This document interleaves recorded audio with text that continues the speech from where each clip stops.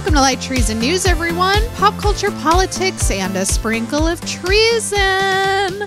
I'm joined today by Meredith. How are you? Mostly, I'm just genuinely trying to recover from the absolute insanity of everything that happened this week. Oh my God. We're going to get to all of it. Don't worry. I just got back from getting my booster shot, and exciting news on that front, everybody.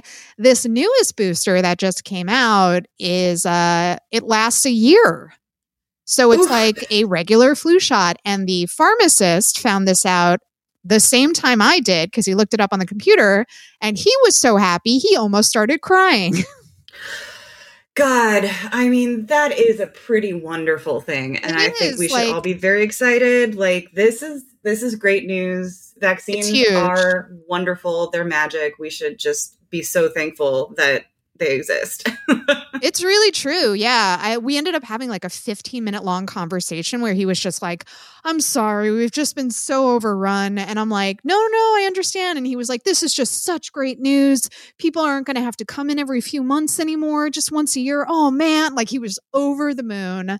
So yeah, please go get the newest booster shot, if only for the pharmacists of America, because they're all very tired. And they don't get paid enough. Especially at like Rite Aid. He was like, what we need is to have like a designated nurse who works here who does vaccines all day. And he's like, we don't have that. So I have to leave the desk to like come give you your vaccine. And meanwhile, there's like a line of 8 people deep into Rite Aid, like waiting, and it just takes fucking forever, and it's not their fault. Well, and I know that, you know, I often remember just being so frustrated anytime I had to go to the pharmacy because there was never enough people to do anything. So, we should be very happy that it's possible to get these things easily, relatively speaking. But yes, like, let us remember, these are still service workers who have been on the front lines of the last 3 years of absolute shit. So yeah, this guy, he was super young. He looked like, early to mid 20s. And he was like, I started as a pharmacist in 2020. I was like, oh, you poor guy. Ooh, you poor guy. And I was like, well, at least everything by comparison will seem very tame. And he's like, that's true. Ever since 2020, it seemed like a little slower. Like, all right. Oh, poor guy. So yeah, please do go get your booster. So before we get to all of the insanity of film festival stuff, I guess we got to talk about the Queen dying. Yeah, we should talk about the Queen dying. I mean, also, let's face it, what a capper to an insane week of film festival drama, of film festival like premieres, of controversial stuff. You probably thought nothing could top the Don't Worry, Darling drama. God, say that 3 times fast. And then the Queen fucking died. And it was like, oh yeah, I guess that could still happen. That's pretty big. Right. I have to say that like, I'm very happy. I know I've like chosen well in life, because I have gotten more texts today about the Fantastic Four casting announcement that's going to come through sometime this afternoon than I did when the Queen died. Oh my God. I know it's going well from friends, but yeah, that's a huge announcement that hopefully is coming today. So yeah, I got more texts about the Fantastic Four casting, which, by the way, I was saying to Meredith, the expo is happening right now. So I am occasionally checking Twitter to see if there's any major casting announcements or anything like that. I was telling Meredith, I don't really care about the Fantastic Four. Sorry, that much. But there's a couple casting things that I'm very curious about. I just basically am hoping that John Krasinski is not going to play Reed, is my main thing. Penn Badgley would be an interesting choice, I think. And we were talking about his performance in You. I think like he would give Reed that edge that I think he needs, because he's kind of a dick. And Krasinski very strangely played him as like this warm kind of like, I mean, that was a cameo appearance, and it wasn't like really, like I felt bad a little bit for the criticism he got, because I was like, I don't even know if he's really going to play this character. He's just sort of like a cameo. But yeah, I didn't like what I saw of his performance. So I would be bummed if John Krasinski So is I also I find it fascinating that literally like people just refuse to stop trying to make the Fantastic Four happen. I know. But here's the thing. As shitty as the results have been in terms of like what Marvel is doing to Hollywood at large, I will say for what they are casting for, their casting is solid. So I am curious to see what Marvel does with, like the MCU does with the Fantastic Four this time around. Because I have faith in their casting department, which is why I'm so curious to see what they do. There's been insane rumors about casting that we're not even going to get into because like every time I check Twitter, it's like, oh, word, this actor is being considered. Like, I don't even know if this is true. But all of that aside, back to the Queen business, man, it has just been like, which celebrity whom I love is going to disappoint me next with some. And a lot of them have. Oh, I have gotten so many disappointed updates from you about people that we love. From Florence Pugh to Amy Sedaris to like, there are some celebrities that you would expect it from, but like a lot of stupid like girl boss posts. And it's like, you understand. She's like the mascot for colonialism. Yeah? Like, she's the figurehead for a genocidal colonial regime. But not like even that, because people are like, well, but she didn't do anything. It's like, yes, she fucking did. She traveled around the globe defending the British Empire. This woman actively defended colonialism. She wasn't your grandma sitting in the Buckingham Palace drinking tea with her court. Like, she was actively defending this evil system. So don't project that she's like your fucking grandmother or a girl boss onto her. Oh, I'm like, yes, Queen. Go to visit all of the countries in Africa. Literal genocides were happening. Queen. Yeah, like, come on. There are so many other women who like deserve your praise. And like, it's just this gross, like, nostalgia, but also weird projecting. Like, so many people were, let me just say that Irish Twitter performed magnificently. And there were a lot of people who were like, this is in poor taste. What if it was your grandmother? But guess what? It's fucking not. She's not your grandmama. You don't have to defend this woman. The British Empire is evil. I'm sorry. Yeah, go ahead. And like, I was going to say plenty of people's great grandparents died because of the potato famine. Well, and like after because that, the troubles, and I mean, you know, Ireland aside, like every continent in the world has been touched by the British Empire in a bad way. It's a bad touch, guys. So like, you know, India and like Africa, you know, like huge genocidal policies that killed millions and millions and millions of people. So it's like, it was cool on the one hand because it united like Black Twitter, Irish Twitter, India Twitter, you know, like everybody was on the same page for once and people were like top of their game funny for the past couple of days. It has been a wonderful time for shit posting. It turns out like it also just gives me, and I know because when somebody very old dies, we must mention this. It gives me so much hope for what's going to happen when Henry Kissinger finally kicks it. Dude, like anytime someone very, very, very, very old dies and he's still alive, I'm like, what the fuck? I am going to party so hard when Kissinger bites it finally. Like, because I've just been waiting forever for this guy to die. And it's I will throw an soon. Actual party. Yeah. Oh my God. Yeah. I think we should all throw Kissinger's dead parties. Because he's a fucking evil man. He's not your grandpa. What are we not going to do when Kissinger dies?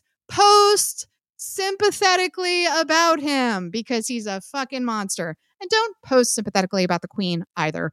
This fucking obsession that Americans have with the royals is so weird.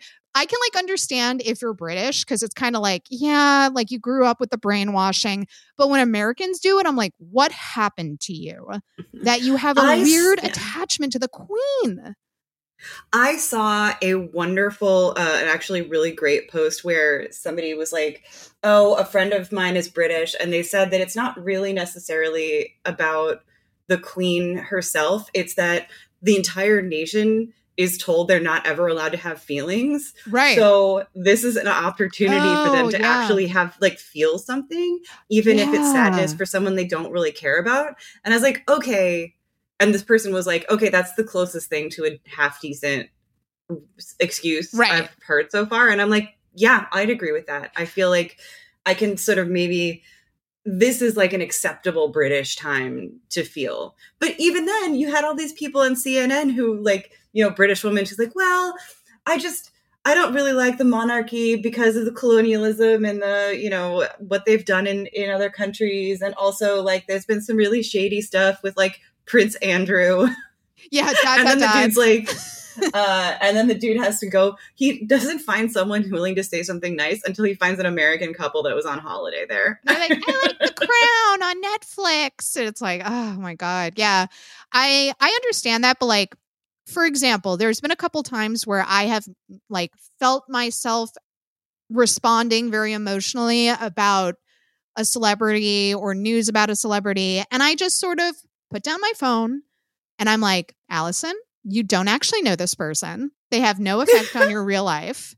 You don't have to feel a way about anything. And I'm like, oh, and then I go outside and I like live my life. And I'm just like, if you find yourself getting sad about the Queen, go outside, you know, and maybe go get a nice lunch or a nice smoothie, go chat with a friend in real life, but like, don't get sad about the Queen. Yeah. Well, let us take a moment to appreciate some of the celebrities who did make good posts. Yes. Even if they weren't necessarily things that happened yesterday. People that we can say did not do bad things. Our man, Barry Keoghan, did not. I texted Meredith and I'm like, you know who didn't let me down? Cousin Barry. That is an Irish man who's not going to post anything nice about the Queen, and I respect him endlessly for it. Listen, Tom Hardy, I know she knighted him, so like he feels obligated that he has to post, but I was still like, Tom, God, fuck. Really? But he's like weirdly patriotic as like, you know, a British man. Like he really likes the military and stuff. So I was like, okay, that's kind of on brand for him. Yeah. I also appreciated that the first new Doctor Who, Christopher Eccleston, like he had written a long time ago about how much he hates the monarchy, and he hates the monarchy. Somebody on his team worked very hard to take his phone and social media access away because he did not say anything. However, something he wrote for some paper a few years ago where he says the monarchy is a little bit like, you know, having a monarchy like next door is like having a neighbor who's really into clowns. Like they were, you know, everything. They love clowns. There's clowns all over the house. There's, you know, they won't ever put them down. There's always circus music playing, but also your grandfather was murdered by a clown. Yeah. And like, let's also remember when Alan Rickman and Kate Winslet met the Queen, and Alec Rickman leaned over to Kate Winslet and said, if you curtsy, I'll kill you. And Kate was like, okay, and didn't curtsy when she met the Queen. Alec Rickman hated the monarchy, and that's another reason why he was so dope. Oh, yeah. So there are, we can have people also, you know, Michael Sheen also hates the monarchy. He did not weigh in, but they asked him to do a stirring monologue that was related to Wales getting into the World Cup for the first time since 1958. But that speech, even if it was about soccer, could have been like, I was ready to go out and like help Wales. Seriously. I'm like, who are we like, killing? Oh. Just seeing the faces of the football players too, like they were getting so amped just like listening to him. Yeah. And like, I also love that he was like, oh, off the top of my head. Okay. And he just like delivers this stirring speech. It was so good. He's the best. Incredible. Yeah. So I guess just remember that there are actually the countries in the world who haven't been affected negatively by the British Empire are the vast minority. So like, just remember, there's 22 of them. 22 countries. There's only 22 countries on the planet shit that weren't invaded by the British Empire. So just remember that. And one of those is Vatican City. So let's just because the Pope wouldn't allow it. No, because the Pope was cheering them on the whole time. Yeah. And yeah, like any American who is like, why is everybody mad? It's not your fault because our public school system is so shitty. They didn't teach you anything in history.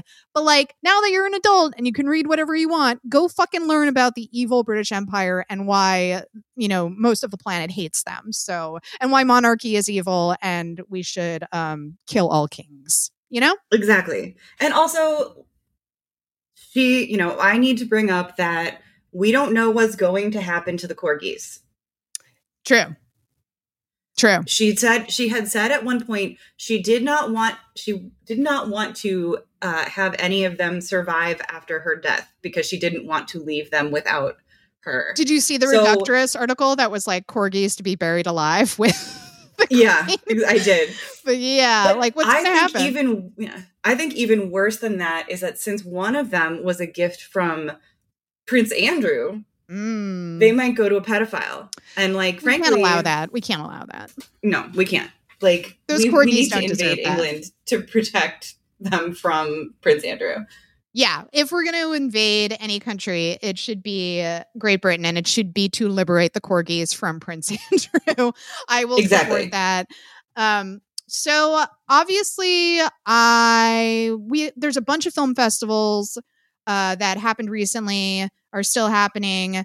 There's Venice, Telluride, TIFF, and I wanted to like lightly touch on Telluride and TIFF, but obviously we have to talk about Venice because Venice was unbelievable. Venice. I have to say, just like slow clapping, giving it up for Venice because wow, it was jam-packed. A bunch of like very intriguing, let's say, films debuted there. There was wild shit happening behind the scenes on the red carpet. Very exciting to watch. So I have to give it up to Venice because even like I not even the organizers themselves, but it was just a spectacle. Like stuff that was out of their control was happening. And it was like you could not stop it. The fever pitch of the "Don't Worry, Darling" stuff was so incredible. Monday was one of the most glorious days that Allison and I have had in so long because we just spent the whole day texting each other what was happening at that exact moment, as if we weren't aware ourselves. I like was so aggressively online that day that the day like passed in the blink of an eye because so much shit was happening. So obviously the big sort of banner story at Venice was the "Don't Worry, Darling" stuff. I do want to talk about it just because I've gone so back and forth about this story because it was one of those scandals that was like very confusing when it was like first happening because all of the details were so unclear, and Hollywood does have a long, horrible tradition of being incredibly sexist towards female directors. So I was very hesitant because I was sort of like, is this because, you know, Olivia Wilde is a woman and she's directing this film? And like, would we be treating a male director like this? And then it got so crazy that I was like, you know what, Olivia, like all respect to her as a filmmaker. I do think she's a good director. I think she's very talented. I'm going to go see "Don't Worry, Darling" when it comes out, et cetera, et cetera. But when she's like, would a male director be attracting this kind of attention? I'm like, for this, yes, Olivia. Like, this is such a fucking wild, hot mess that even if a male director did the shit that she has allegedly done, you know, let me say that, then they would absolutely get a lot of attention because this is wild. This is a shit show, Olivia. Like, how are people supposed to ignore it at this point? And I'm sorry, but like, if you are truly a feminist, we are at the point where when you are the director, the leader of a production, and you decide to start fucking your 10 years younger international superstar. Yeah. Who is still not like terribly experienced as an actor. So there's still like, international superstar, sure, but there's like, we can't pretend that there isn't a power thing happening. Like, Sure. yes, it's happened a million times before, but like, I could see people being frustrated by it. Yeah. And they're like, listen, a lot of messy shit was happening. Actually, people.com has a very comprehensive layout of the timeline of events. But messy shit happened. You know, like, it's pretty clear by the timeline that, you know, she was having an affair with Harry Styles while she was still married to Jason Sudeikis. I have to say, though, he creeps me out with his fucking behavior where he sent her the divorce, or it was the divorce agreement. Was that it? It was custody papers. Custody papers during a public event, which was a shitty thing to do. It made me think that he is a toxic man. And that maybe she had a point in wanting to leave him, you know, because that is a really passive aggressive thing to do in a creepy way. But then all of these details emerged about how, you know, Shia LaBeouf was supposed to be the original actor for the part Harry Styles ended up playing, and that he has such a fucking horrible track record of abuse towards women, including, you know, beating FKA Twigs when they were together. Really, really horrible story. So, you know, Olivia, because she's got this like feminist persona, was trying to pretend like, well, really, it was my call to recast Shia. And then this video comes out where she's like basically begging Shia to stay on board with the project. And she, you know, now famously refers to Florence Pugh as Miss Flo, which has become this whole like viral thing. Did you see that Florence's makeup and hair I sure squad, did, yeah. They now have shirts that say Miss Flo, which I want. I want one of those shirts. I think that's amazing. I have to say one quick thing about the Flo thing, because people, you know, her text messages to Shia became public where Shia was like, I'm hearing that you are threatened by me. And Florence is saying, where did you hear that? No, blah, blah, blah. How many times, Meredith, as a woman, have you found yourself in a situation where you said one thing to a woman, I feel threatened, and then by I said him. something completely different to the person to him when he kind of aggressively texts you like, so you're scared of me? And she says, what? Who told you that? So I have total sympathy for Florence in that moment, because I have been in that situation many times. And her response, me reading her response, I was like, I know exactly what she's doing. Yeah, I mean, all of that read to me like someone who was trying to be as professional as possible and keep things going, but was also, I think, very pointedly finding, like, in addition to having real things going on, like, also not maybe trying as hard as she might otherwise have tried to make it possible to rehearse. Like, I think that she was trying to protect, like, she was slow walking things to see if that was the way that she was quiet quitting, as the kids like to say. Yeah. And like, to the people who were like, well, she shouldn't have worked at all with an abuser, I really, really, really hate to say this, but if you're Florence Pugh trying to work in Hollywood, if she chose not to work with people who were abusers or had allegations against them, Florence Pugh would not work. And that would mean that she is just punishing herself for shit that was not her fault. So when people respond flippantly like that, I'm just like, not to be condescending, not to be like, you know, whatever, but you just don't understand how the industry works. And I agree with you that we absolutely need to work to get rid of abusers. But to ask that of Florence Pugh is to ask her to punish herself for shit that was not her fault. And it's like, so she should have walked away from Don't Worry, Darling, because Shia wasn't, like, it doesn't make sense. Yeah, I agree. And I think, you know, obviously she's making it very clear how she feels about this situation in general, like not doing the press conference, oh my God, showing up while the press conference was going on, swanning around Venice with an Aperol Spritz in absolutely glorious coordinating loungewear. I have to say, big moment for Aperol Spritzes, because we had the Timmy Chalamet moment with a spritz. Florence had a spritz. I was like, wow, this is like a big moment for the spritz. Mm-hmm.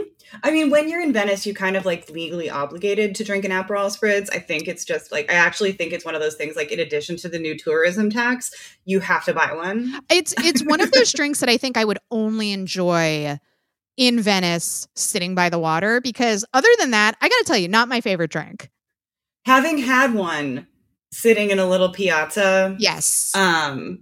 While I was like sketching and people were wandering around, and I was hearing that year's Eurovision entry on the radio while I was drinking my Aperol spritz. It was glorious. Okay, so we got to put that on our bucket list, because now that I'm talking about it, I'm like, I want to go to Venice and drink an Aperol spritz. So let's do it like on the off season or something. Oh, I think that's a perfect idea. Great. So back to Don't Worry, Darling. So all of this shit is going down. Olivia's desperately trying to say it's not a story. It's not a story. Florence does not come to the press conference, which is huge. That was a huge move on her part. So all hell breaks loose. A journalist tries to ask Olivia about Shia, which is a valid journalistic question, but this is a press conference for a film festival. So they were intercepted immediately, and they were not allowed to ask a follow-up about Shia, which pissed off a lot of journalists. But also I was like, you're at a presser for a film festival, right? Like, this is kind of, they don't let you ask hard-hitting questions of actors at those types of events. So I don't know. But at the same time, good on them, good on somebody for at least doing it. I think like somebody has to, like, it's useful for the press to remember what they're really supposed to do. It is, but also you're not that type of, I don't know. There were a bunch of like White House journalists that were like outrageous. And I'm like, it's not a White House press conference. That's not what this is. But I was glad that somebody, asked about Shia, because to me, Olivia desperately trying to be like, this is not a story. It's not a story. It's not a story. The Shia thing, I'm like, no, that actually is the story. You were like begging an abuser to stay on your project, which, by the way, I still quote that video to people where she's like, sorry, I'm so sweaty. I was just riding my horse. It was like, how could you appear more disconnected from reality? Like, you're begging Shia LaBeouf to stay on your project. He is an abuser. You're like, I do own a horse, by the way. America, I know you have to work 2 jobs to pay your rent, but I do own a horse. I'm Olivia Wilde. I was like, got it, Olivia. So they do this fucking bananas press conference where, do you think Harry Styles remembered that he was in a film? I think based on what he said, he might have. Do you think he knows what the film's about? No. Okay. I do not. Although having read spoilers, read a review of the script myself, I'm not even sure what it's about. I heard the script is not great. It's not getting good reviews. Actually, what I've heard is that Florence is great. The direction is solid, but the script is a fucking mess. So that's a bummer. But, obviously what everybody was talking about during the press conference and the screening is that, can we just give it up for Chris Pine? Because this was our dissociating king. Oh my God. So we're going to get to Spitgate in a second, but I'll get to my theory in a second, but this was all so messy, and it did have like a painful quality to it, because you do have a female director and a female lead, and it feels gross to be salaciously like cheering on women fighting, even though like I respect them both in their own way. And obviously I side with Florence, but I don't want to see a film reduced to, catty fight, like that feels very gross. So Chris Pine gave us this moment where it was like, this is all so shitty. It's all so messy. And then you just have Chris Pine trying to get through it. And he's like having to sit through these interviews with Harry Styles. And Harry Styles is trying to explain why he loves the movie. And he literally at one point says, I like the movie because it's like a movie. And we all got to see Chris Pine deal with that. And how he dealt with it was leaving his body. And we've all been there, right? Like when you're watching that video and you see the vacant look in his eyes, it's like, this man is gone. He has transcended the mortal plane.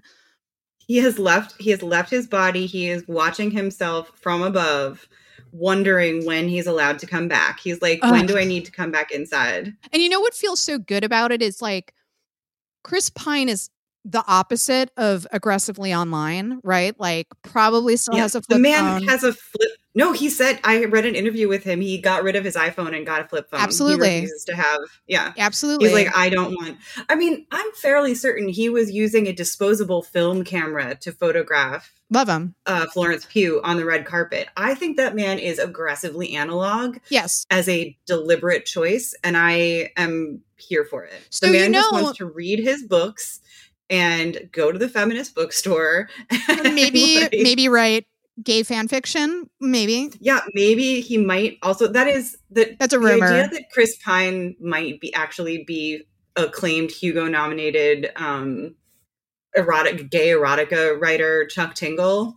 Best possible thing to happen to the universe. One of my favorite conspiracy theories. Yeah. No evidence that it's true, by the way, but. No, just this one time that apparently he wrote erotic fiction in a creative writing workshop that someone was in once. Right. But what was so great about everything that was happening is you knew he wasn't doing it for the memes because Chris Pine with a gun to his head could not tell you what a meme is. So he wasn't being performative. It was just he genuinely chose to leave his body because he wanted nothing to do with the drama or what was happening. He's an actor. He's a professional actor. He's a company man. He's going to go there. He's going to tell you he thinks the movie's great, even if the movie sucks. And he's going to sit through the screening and he's going to answer his questions and he's going to fucking go home because that's what he does. So like all of this turmoil around him happening was very, very funny. I also have to give it up for Nick Kroll. He was a champion through the whole thing as well. So Nick and Chris Pine, great job. You made it, buddies. Way to keep it together, guys. Everybody made a big deal about the seating chart at the screener because they clearly did not want Florence and Harry and Olivia sitting near each other. So Chris Pine and Nick Kroll were the buffer, and Gemma too. She rose above it as a goddess and a queen and had nothing to do with the drama.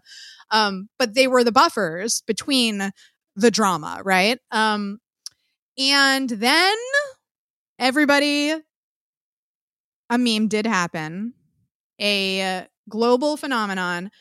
It appeared as though, according to some people, that Harry Styles spit on Chris Pine.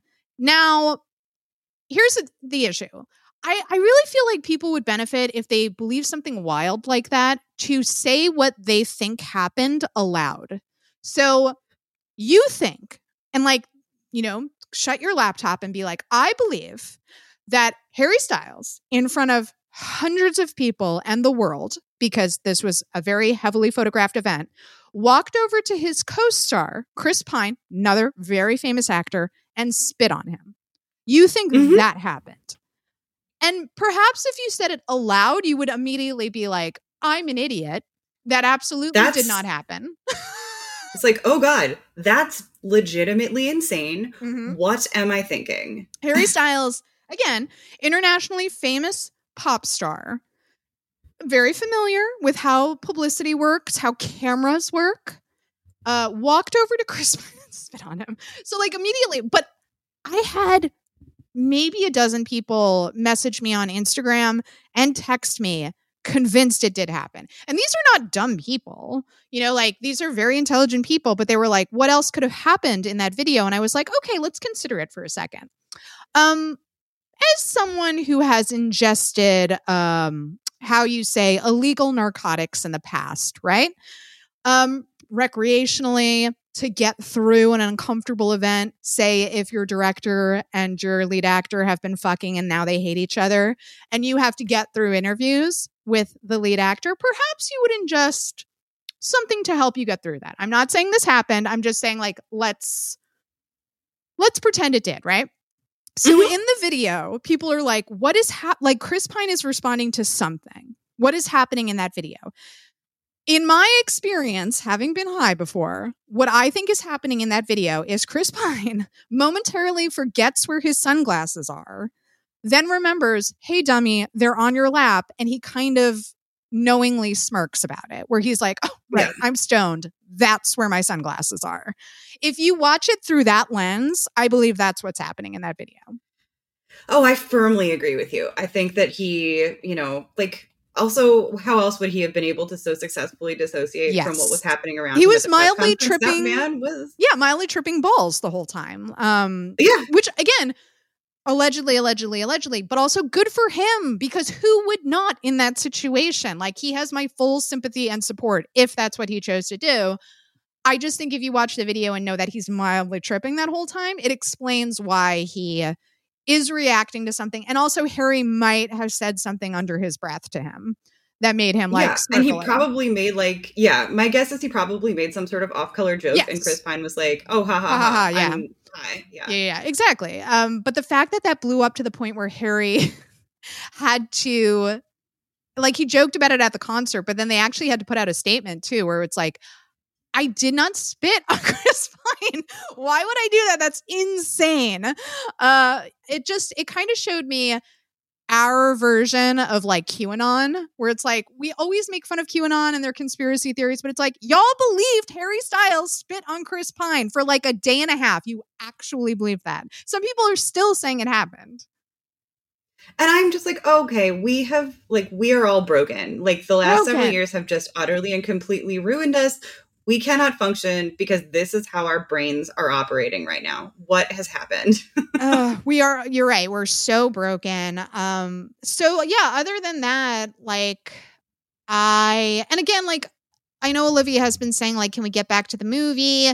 But even that, it's like, all right, if you want to get back to the movie, Florence has made comments about how she felt like exploited by the sex scenes in the movie, and how the media has been framing the movie and framing the sex scenes. It's like, I don't think Olivia actually wants to have these conversations. What she's asking for is just to not be criticized. And it's like, we're beyond that, Olivia. We're beyond that for so many reasons. It's very like girl bossy in like the bad way, because you're like, oh, you think that this is, and I'm like, okay, you're going to be fine. But I think she should be happy that there's all this controversy, because it feels like if the movie is not good, like, this is actually going to, like, this might get more people to see it rather than. I think that's true. And also, let me say, like, I'm not dismissing like what Olivia Wilde has to endure being the girlfriend of Harry Styles, because I know he has psycho fans that come after her, and like, I'm not dismissing that. And I know like it's been bad for them, and they've had to like publicly say like, you guys are making it very difficult for us to have a relationship. And I think that's sad, so I'm not dismissing like all of her complaints. And like, is there sexism in covering this? Yeah, absolutely. Anytime you ask yourself, is there sexism? It's like, yes, absolutely. It's not in Olivia's head. This is happening. And also like, the incels were going after her and all that shit because she said something about Jordan Peterson. Like, all of that is real. However, when she's like, she tries to pretend like nothing newsworthy is going on. And it's like, I don't agree with you. Like, what were we supposed to do? Like, pretend that the whole Shia thing didn't happen? Pretend that Florence Pugh didn't say she felt exploited? Like, there were newsworthy things happening, but also I do think we need to acknowledge that, like, yeah, of course sexism is part of it. Yeah, absolutely. And I think, like, okay, we just need to, we needed some drama here. We needed to do this. We were trying to figure it out. This is, you can't buy this kind of publicity. No, and like, and I think like she's still gonna be okay. She's got deals for so many other movies. She'll be fine. All kinds of projects. Like, she will be able to continue. Yeah. I think that it sucks that she is dealing with this, and a lot of sexism is coming from like male executives who just really don't believe that women are capable of being creative leaders, which fucking blows. But guys, like, don't act hurt. You're rich and famous. Yeah, that's the thing. Like, let's remember Olivia Wilde is incredibly privileged, incredibly wealthy, gorgeous. She's an actress in addition to being a director. She could do a million things. She will be fine. But it's like, yeah, like how how I summarize the whole thing is like, I'm like, come on, like we do have to actually talk about this. Like, it's not sexist that we acknowledge this as a spectacle and this was fucking crazy what happened. The fact that your lead actress refused to do publicity, even though she signed an ironclad contract saying the studio could sue her if she does not do publicity, because that is just a standard thing in contracts with actors. The fact that Florence Pugh, despite having signed that, was like, fuck y'all, I'm not going, is a huge story. Huge story. Huge. And it would be a huge story no matter where it happened, no matter who the director was. If it was a male director and your lead actress was saying, it's so uncomfortable to be around you at this point, I'd rather go to court, is like, wow. She's mad. Miss Flo is pissed. And again, I don't blame her, because that video came out and she called her Miss Flo. What was the first thing? Ooh. Whoa. Sorry, we got a very angry ambulance coming through. Wow. I thought it sounded like morning DJs when it's like, ooh, like, oh God, yeah, the air horn, like air giving horn. us the, I was like, yeah. oh, to cap my point. But yeah, like, I guess we could just move on. Did you have anything you wanted to say about Don't Worry, Darling? I mean, we haven't seen it, so we can't even like review the film. No. Right now, I mean, I can remove the drama, which is definitely A+. But good job, everybody on the drama front. Yeah. I think, yeah, Don't Worry, Darling, also at Venice was the premiere of Blonde, the Marilyn Monroe movie starring Ana de Armas. Getting good reviews. It sounds insane. It sounds completely insane. I don't know if I'll watch it, but I think, like, okay, this at least is interesting. I'm intrigued. It got a 14-minute standing ovation, which is absolutely insanity. I feel like there needs to be a limit to how long the standing ovations can go for. Can you imagine clapping for 14 minutes?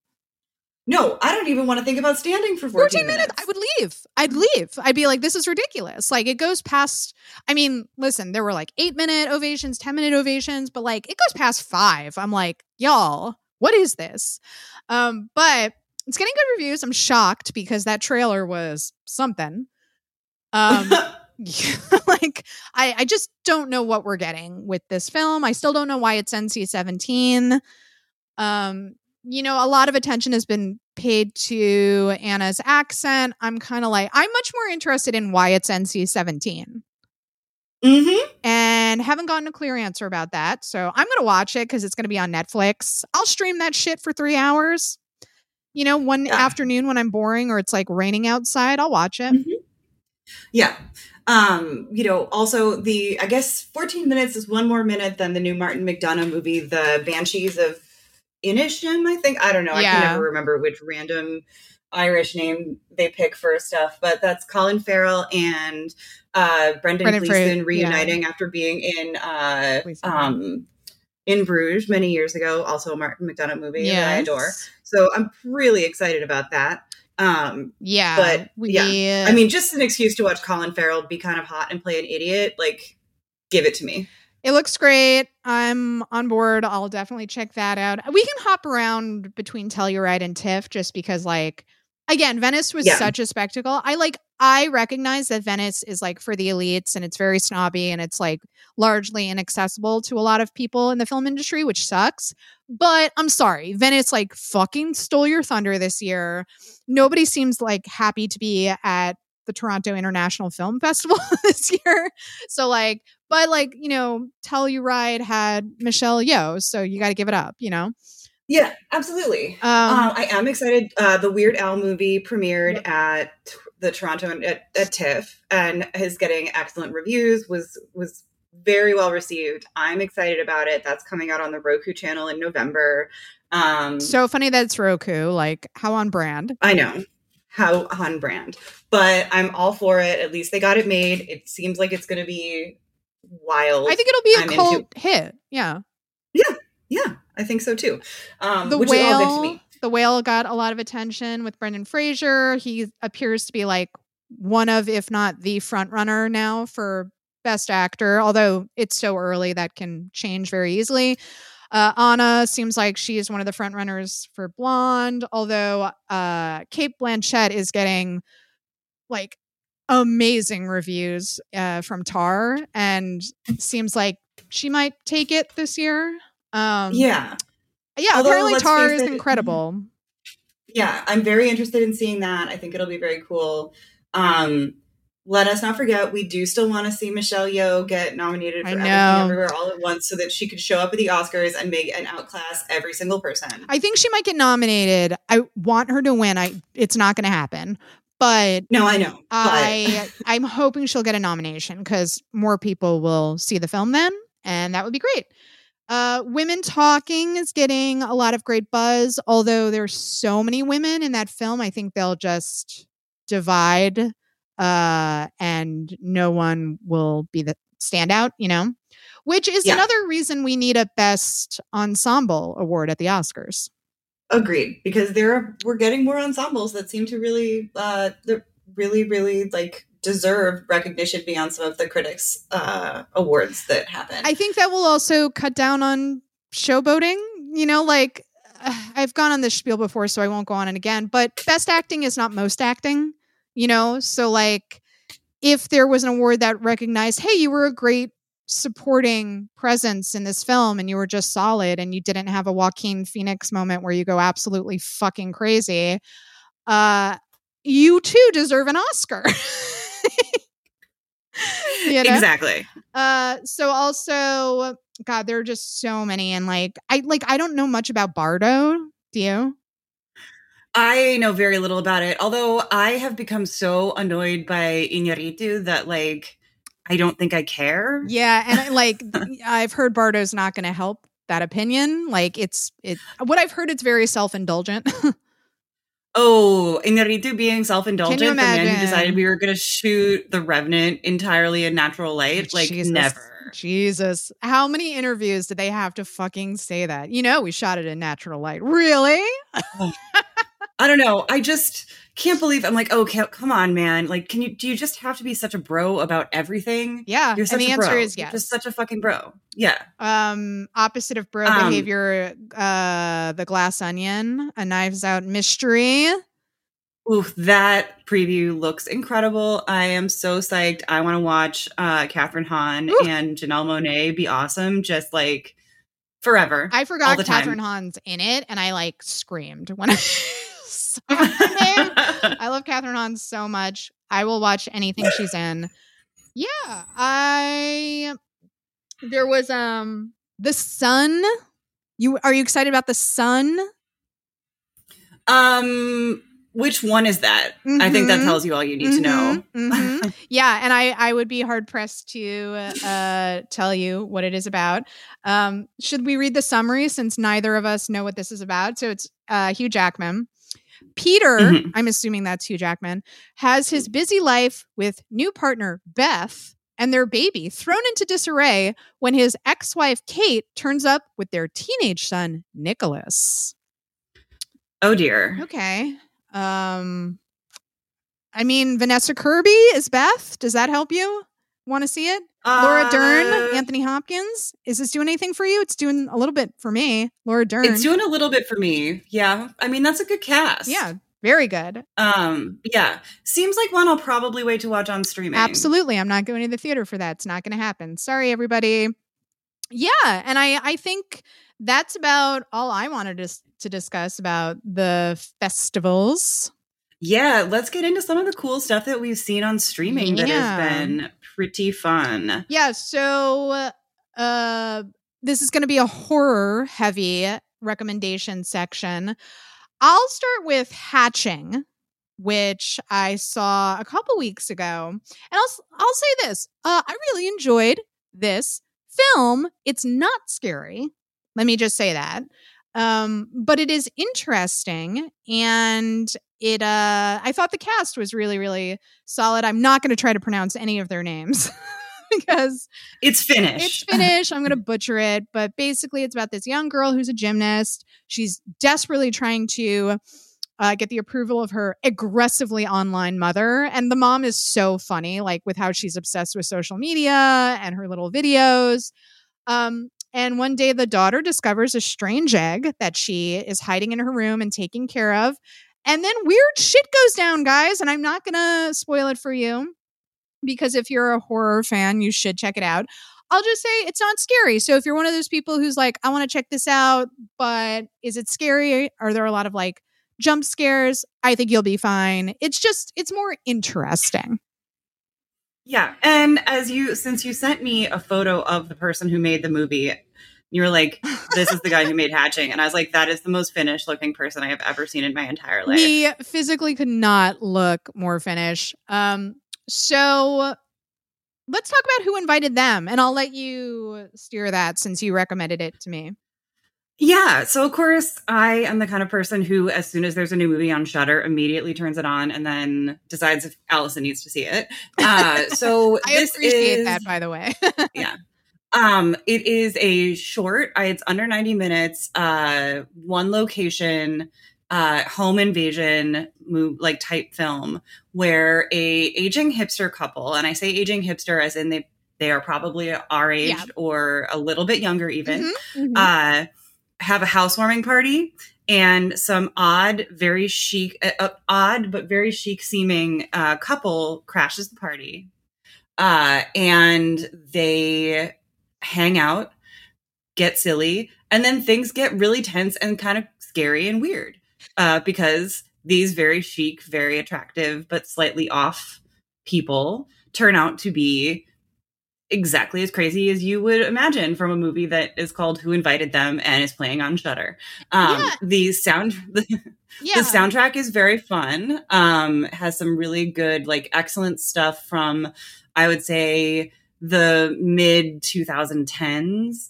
If you were in Brooklyn around that time or knew anyone who had been to Brooklyn at that time, you will recognize this music.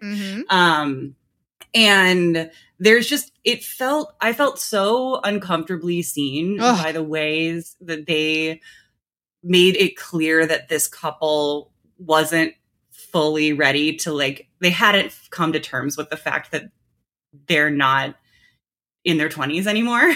There's a great moment where I just want to like shout out the cast because, like, as you said, it's one location. So, you know, the cast is very, very important. Like, casting for this film was key. So Melissa Tang plays Margot. And there's a scene where she is clearly like drunk for the first time in a while since she had a baby.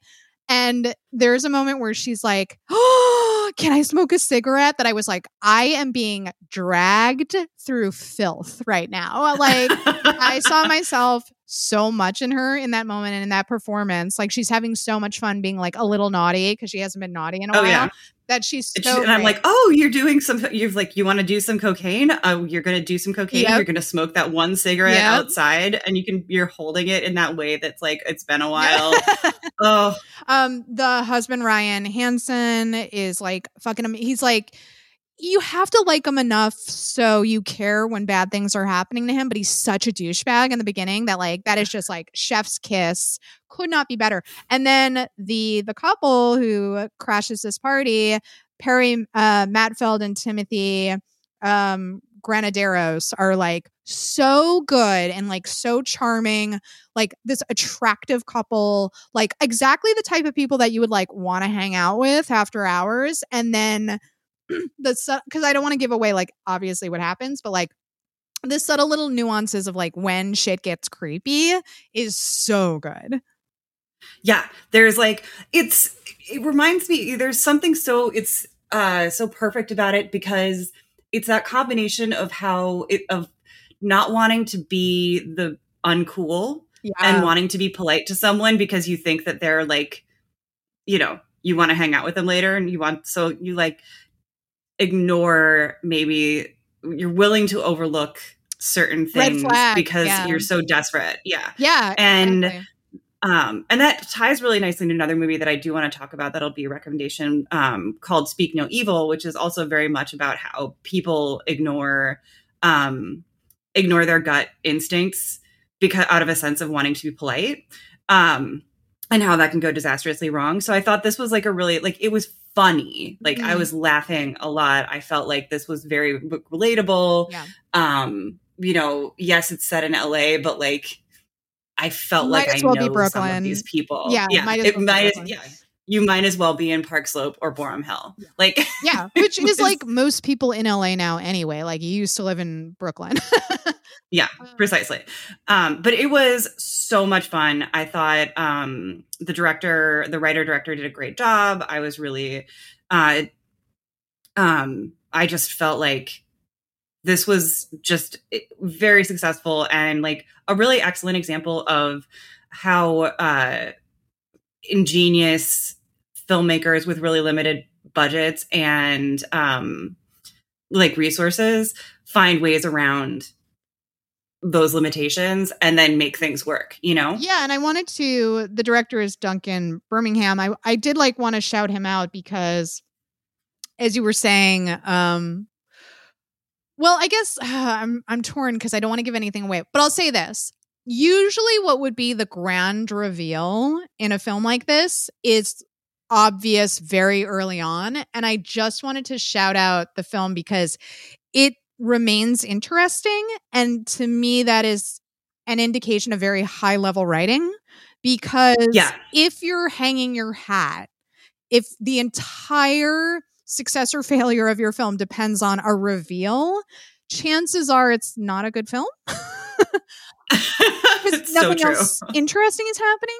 But in this case, at least for me, it was like very obvious early on what the twist, quote unquote, was going to be. And I still loved the film. And I was like, that's good characters, good acting, good directing, good writing. That's what that is right there. So I heartily recommend.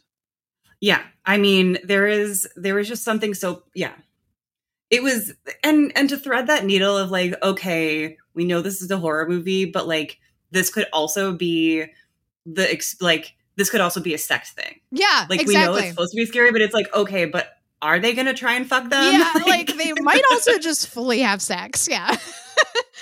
And then, like, oh, I've been in those situations before. That can be very uncomfortable. Yeah, like around 2 a.m., you're like, so what's going on? Yeah. Are like, you trying to get us all naked? Yeah. And then what's going on? The last recommendation that I had, if you have anything else, let me know, Meredith. But this again came from you. Saloum. Is that how it's pronounced? I would say Saloum. Saloum. Yeah. Another. And actually, I would say kind of in the same category, just like a really solid. I wouldn't necessarily say scary. Yeah, but it was, I thought that given, it's an African movie. Mm-hmm. It's, and it's set in 2003, some mercenaries are trying to escape with, a bunch of money and, deal with a, South American or Mexican drug dealer. They're trying to get out, and get to Dakar, Senegal. But their plane crashes in, the countryside and they end up in this, it's sort of like a commune, sort of like a resort. You're not really clear exactly what's happening there. But then a bunch of supernatural shit starts happening and it's just really, really beautiful to look at. Yeah. It's really well shot. It's interestingly made.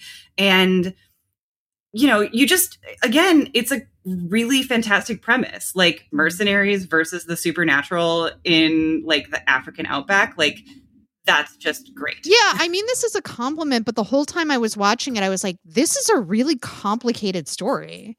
And especially like for something in the horror genre, which is usually like pretty straightforward storytelling, but like there's a really rich backstory of the protagonist that I won't reveal. And like the three mercenaries have very distinct styles and personalities and wants and desires. And I was just like, I was really impressed by the execution of the film because you're right. It's like gorgeous to look at. Everyone's styling is like immaculate. I love how everyone looks in this film. Oh my God. So many excellent outfits. Like this, it really is. So many attractive I think it was people. Yeah, really gorgeous, yeah. Gorgeous people. But I think a lot of it is, and I recognize that I'm telling on myself a little bit, but there, you just don't see a lot of movies that you just don't get a lot of access to movies coming out of Africa and I thought that it was really cool that Shudder picked it up. I thought that like it showed, it's just really like very talented, very slick direction, like in a, had a lot of, it just get a lot of cool points for me. I It's a think really, is the really best way to put cool it. film. Yeah, like just watching it, I was like, man, this is like you said, I'm so glad people get access to this and get to see this because this is a fucking cool film. Yeah. And to circle back what I was If saying this was about an American, I was going to yeah, say, if this was an American director, the comic book movies would already be calling. 100%. Like The way it's shot, I was like, this is a comic book. I could see it in panels. Like, it's so stylized. It's so colorful. Yeah, like it would be such a dope. Like, can you imagine reading about the adventures of the mercenaries? Like, it would be oh so my God. cool. Those three characters, I was like, I want to spend way more time with these guys. I want to learn more about them. You know, like they're just, I mean, how many times can I say cool? But it is like such a dope film. I really, really recommend it, guys. Yeah, definitely check it out. You're just you can't go wrong. Actually with both of those suggestions, especially like it's just as we move into spooky season, it's really gratifying to see see interesting stuff that is not in the mold that we're really used to when it comes to scary movies. Expand your mind. And I like to give it up to Shudder too. Like, you know, everybody, when we're talking about the streaming wars, is talking about Netflix, talking about Hulu. Some of the coolest international imports I've seen recently has been on Shudder.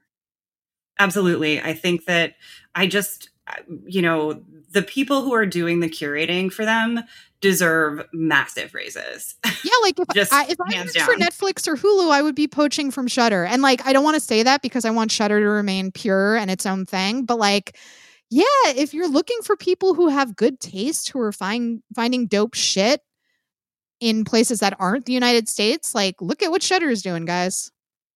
Mm-hmm. Yep. Mm-hmm. That's our, and it's not as if we don't almost always end up recommending something from Shudder. But yeah, just once again, great job, guys. Keep it up. We are going to continue. Like, if I had to get rid of every streaming service except for one, that's the one I would keep. Yeah, I think probably me too, which is a crazy thing to say because I also watch Netflix and Hulu a lot. But in terms of like, should I watch that I think about the rest of the week that I really excitedly recommend to other people, it's always Shudder. Yep, exactly. Agreed. So, anything else you want to recommend? Well, I do say if you have the chance to check out Speak No Evil when it comes out on Shudder next week, definitely do that. I watched it. I streamed it through a film festival a few months ago. It's Danish. It's also, it just has some of the best dread building I've seen in a long time. And that is hard to do. Yeah, I'm really excited to watch that. I obviously haven't watched it yet, but when it comes out on Shudder, it's number one on my list to check out. Absolutely. Yeah. And let's see. God, do I have any other recommendations? Not really. I've been reading a really interesting book called All the White Spaces, which is a sort of supernatural horror, but it's also like a seafaring adventure to Antarctica. Oh, so cool. A young person runs off to join, as a stowaway to join an expedition because their brothers were killed in World War One. And so gets the opportunity to finally live as their true gender, as a boy. But during this, they're also grappling with this sense of haunting over the death of their siblings and the fact that this had been their dream. And then, of course, the expedition starts to go horribly wrong.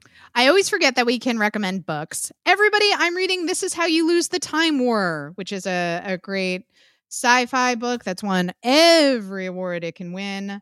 And it's basically just letter correspondences between two soldiers who are living during different times and writing back and forth. And that's all God, it is. I love a good...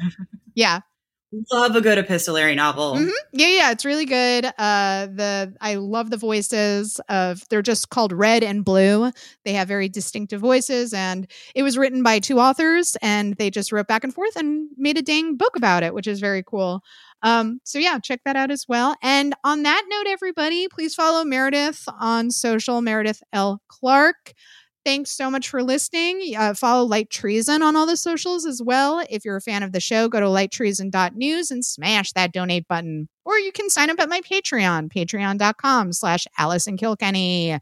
If you sign up over there, you get to skip the line when you send in recommendations, questions, concerns. I'll read that shit on air. Can you even believe it? Guys, have a great rest of your weekend. And while you're at it, get out there and cause a little trouble.